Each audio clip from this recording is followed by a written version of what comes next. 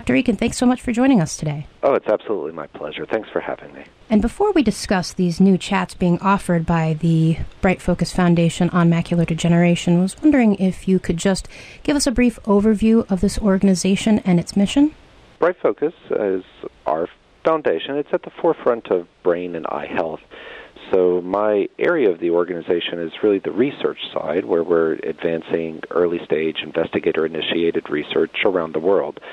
So as of next week, I guess it is, I'm delighted to say we'll have awarded just shy of our $40 millionth in vision research, and that's in addition to about $80 million that we've offered in one of our other programs, which is an Alzheimer's program. That's the research side, but no less important is our educational side, which offers resources to people affected by or interested in macular degeneration and glaucoma.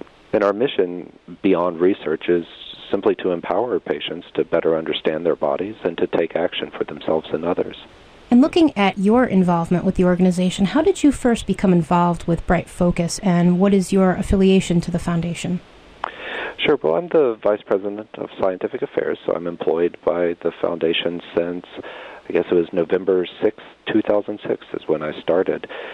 The majority of my duties are on the research side, so what we do is we look for good ideas that are happening in academic research and in pharmaceutical companies around the world, and we ask the question of whether or not we can support those in a way that would move the needle on research in these diseases.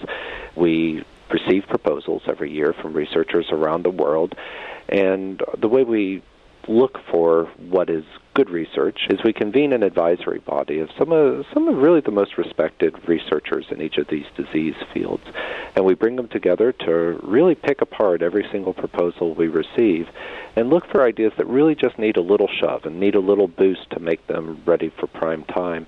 I'm really proud to say that at this moment in time, just looking at today as a snapshot, we have about 4 different technologies that are going into clinical trials or are already in clinical trials, and will hopefully in the next few years be in clinics and being out there helping save people's sight.